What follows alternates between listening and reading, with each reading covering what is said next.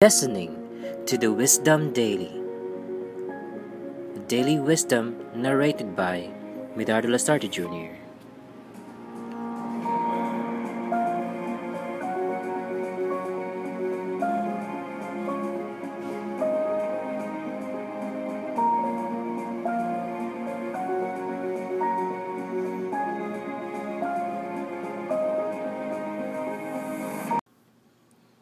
Part 1: The Technological Challenge.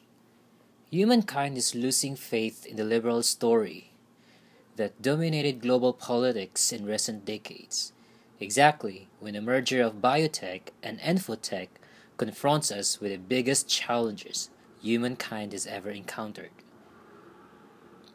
Disillusionment, the end of history, has been postponed. Humans think in stories rather than in facts, numbers, or equations, and the simpler the story, the better. Every person, group, and nation had its own tales and myths. But during the 20th century, for the global elites in New York, London, Berlin, and Moscow, formulated three grand stories that claimed to explain the whole past and to predict the future of the entire world. The fascist story, the communist story, and the liberal story. The Second World War knocked out the fascist story, and from the late 1940s to the late 1980s, the world became a battleground between just two stories: communism and liberalism. Then the communist story collapsed, and the liberal story remained the dominant guide to the human past and the indispensable manual for the future of the world, or so it seemed to the global elite. The liberal story celebrates the value and power of liberty. It says that for thousands of years, humankind lived under oppressive regimes which allowed people few political rights, economic opportunities, or personal liberties, and which heavily restricted the movements of individuals, ideas, and goods. But people fought for their freedom, and step by step, liberty gained ground. Democratic regimes took the place of brutal dictatorships. Free enterprise overcame economic restrictions. People learned to think for themselves and follow their hearts instead of blindly obeying bigoted priests and hidebound traditions. Open roads, stout bridges, and bustling airports replaced walls, moats, and barbed wire fences. The liberal story acknowledges that not all is well in the world, and that there are still many hurdles to overcome. Much of our planet is dominated by tyrants, and even in the most liberal countries, many citizens suffer from poverty, violence, and oppression. But at least we know that we need to do in order to overcome these problems. But at least we know what we need to do in order to overcome these problems. Give people more liberty. We need to protect human rights, to grant everybody the vote, to establish free markets, and to let individuals, ideas, and goods move throughout the world as easily as possible. According to the liberal panacea, accepted in slight variations by George W. Bush and Barack Obama alike, if we just continue to liberalize and globalize our political and economic systems, we will produce peace and prosperity for all. Countries that join this unstoppable march of progress will be rewarded with peace and prosperity sooner. Countries that try to resist the inevitable will suffer the consequences until they too see the light, open their borders, and liberalize their societies, their politics, and their markets. It may take time, but eventually, even North Korea, Iraq, and El Salvador will look like Denmark or Iowa. In the 1990s and 2000s, this story became a global mantra. Many governments from Brazil to India adopted liberal recipes in an attempt to join the inexorable march of history. Those failing to do seem like fossils from a bygone era. Those failing to do so seem like fossils from a bygone era. In 1997, the US President Bill Clinton confidently rebuked the Chinese government that its refusal to liberalize Chinese politics puts it on the wrong side of history. However, since the global financial crisis of 2008, people all over the world have become increasingly disillusioned with the liberal story. Walls and firewalls are back in vogue. Resistance to immigration and to trade agreements is mounting. Ostensibly, democratic governments undermine the independence of the judiciary system, restrict the freedom of the press, and portray any opposition as treason. Strongmen in countries such as Turkey and Russia experiment with new types of illiberal democracies and downright dictatorships. Today, few would confidently declare that the Chinese Communist Party is on the wrong side of history. The year 2016 marked by the Brexit vote in Britain and the rise of Donald Trump in the United States signified the moment when this tidal wave of disillusionment reached the coral liberal states of Western Europe and North America. Whereas a few years ago, Americans and Europeans were still trying to liberalize Iraq and Libya at the point of the gun, many people in Kentucky and Yorkshire have now come to see the liberal vision as either undesirable or unattainable. Some discovered a liking for the old hierarchical world, and they just don't want to give up the racial, national, or gendered privileges. Others have concluded, rightly or wrongly, the liberalization and globalization are a huge racket empowering a tiny elite and at the expense of the masses. In 1938, humans were offered three global stories to choose from. In 1968, just two. In 1998, a single story seemed to prevail. In 2018, we're down to zero. No wonder that the liberal elites who dominated much of the world in recent decades have entered a state of shock and disorientation. To have one story is the most reassuring situation of all. Everything is perfectly clear. To be suddenly left without any story is terrifying. Nothing makes any sense. A bit like the Soviet elite in the 1980s, liberals don't understand how history deviated from its preordained course, and they lack an alternative prism to interpret reality.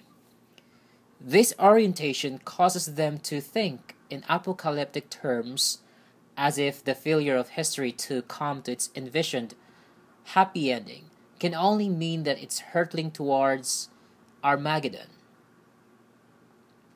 This orientation causes them to think in apocalyptic terms, as if the failure of history to come to its envisioned happy ending can only mean that it's hurtling towards Armageddon. Unable to conduct a reality check, the mind latches on to catastrophic scenarios, like a person imagining that a bad headache signifies a terminal brain tumor. Many liberals fear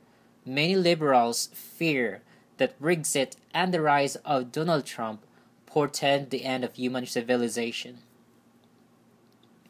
From killing mosquitoes to killing thoughts. The sense of disorientation and impending doom is exacerbated by the accelerating pace of technological disruption. The liberal political system has been shaped during the industrial era to manage a world of steam engines, oil refineries, and television sets. it finds it difficult to deal with the ongoing revolutions in information technology and biotechnology. Both politicians and voters are barely able to comprehend the new technologies, let alone regulate their explosive potential. Since the 1990s, the internet has changed the world probably more than any other factor. Yet the internet revolution was directed by engineers more than by political parties. Did you ever vote about the internet?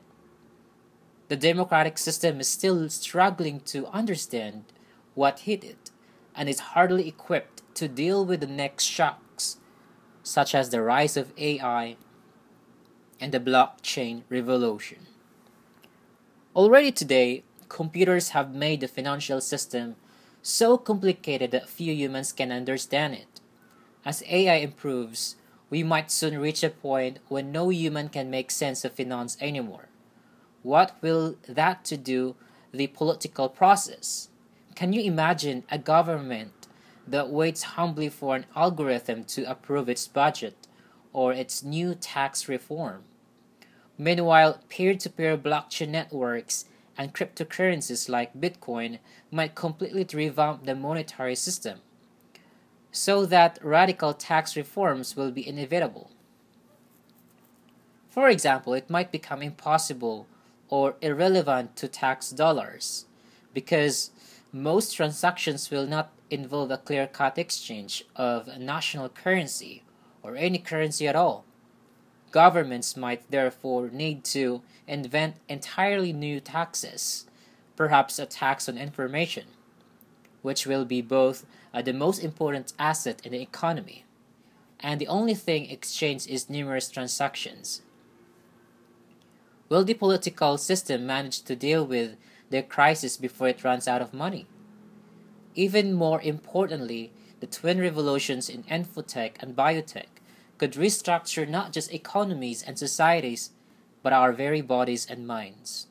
In the past, we humans have learned to control the world outside us, but we had very little control over the world inside us. We knew how to build a dam and stop a river from flowing, but we did not know how to stop the body from aging. We know how to design an irrigation system, but we had no idea how to design a brain. If mosquitoes buzzed in our ears and disturbed our sleep, we knew how to kill the mosquitoes. But if a thought buzzed in our mind and keep us awake at night, most of us did not know how to kill that thought. The revolutions in biotech and infotech will give us control of the world inside us, and will enable us to engineer and manufacture life. We will learn how to design brains, extend lives, and kill thoughts at our discretion. Nobody knows what the consequences will be. Humans were always far better at inventing tools than using them wisely. It is easier to manipulate a river by building a dam across it than it's to predict all the complex consequences they will have for the water ecological system. Similarly, it will be easier to redirect the flow of our minds than to divine what it will do to our personal psychology or to our social systems. In the past, we have gained the power to manipulate the world around us and to reshape the entire planet. But because we didn't understand the complexity of the global ecology, the changes we made inadvertently disrupted the entire ecological system, and now we face an ecological collapse. In the coming century, biotech and infotech will give us the power to manipulate the world inside us and reshape ourselves. But because we don't understand the complexity of our own minds, the changes we will make might upset our mental system to such an extent that it too might break down. In the coming century, biotech and infotech will give us the power to manipulate the world inside us and reshape ourselves. but because we don't understand the complexity of our own minds. The changes we will make might upset our mental system to such an extent that it too might break down. The revolutions in biotech and infotech are made by engineers, entrepreneurs, and scientists who are hardly aware of the political implications of their decisions and who certainly don't represent anyone. Can parliaments and parties take matters into their own hands? At present, it does not seem so. Technological disruption is not even a leading item on the political agenda. Thus, during the 2016 US presidential race, the main reference to disruptive technology concerned Hillary Clinton's email debacle. And despite all the talk about job losses, neither candidate addressed the potential impact of automation.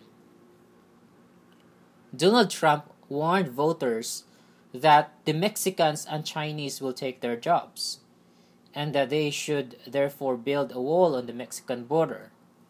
He never warned voters that the algorithms will take their jobs, nor did he suggest building a firewall on the border with California. This might be one of the reasons, thought though not the only one, why even voters in the heartlands of liberal West are losing faith in the liberal story and in the democratic process.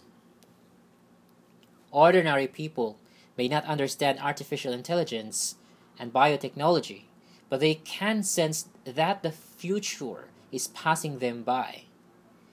In 1938, the condition of the common person in the USSR, Germany, or the USA may have been grim, but he was constantly told that he was the most important thing in the world and that he was the future, provided, of course, that he was an ordinary person rather than a Jew or an African. He looked at the propaganda posters, which typically depicted coal miners, steel workers, and housewives in heroic poses, and saw himself there. I am in that poster. I am the hero of the future. In 2018, the common person feels increasingly irrelevant. Lots of mysterious words are bandied around excitedly in TED Talks, government, think tanks, and high-tech conferences: globalization, blockchain, genetic engineering, artificial intelligence, machine learning, and common people may well suspect that none of these words are about them. The liberal story was the story of ordinary people. How can it remain relevant to a world of cyborgs and network algorithms? In the 20th century, the masses revolted against exploitation and sought to translate their vital role in the economy into political power. Now the masses fear irrelevance, and they are frantic to use their remaining political power before it's too late. Brexit and the rise of Trump might thus demonstrate an opposite trajectory to that of traditional socialist revolutions.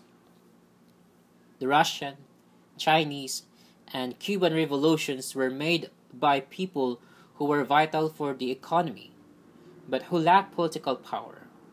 In 2016, Trump and Brexit were supported by many people who still enjoyed political power, but who feared that they were losing their economic worth. Perhaps in the 21st century, populist revolts will be staged, and not against an economic elite that exploits people, but against an economic elite that does not need them anymore. This may well be a losing battle. It is much harder to struggle against irrelevance than against exploitation.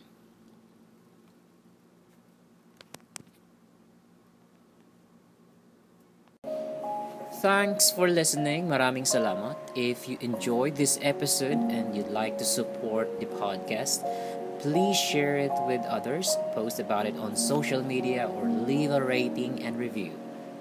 to catch all the latest from me, you can follow me on Facebook, Medardo Lazarte Jr., or in LinkedIn at Medardo Lazarte Jr. Thanks again, and I'll see you next time.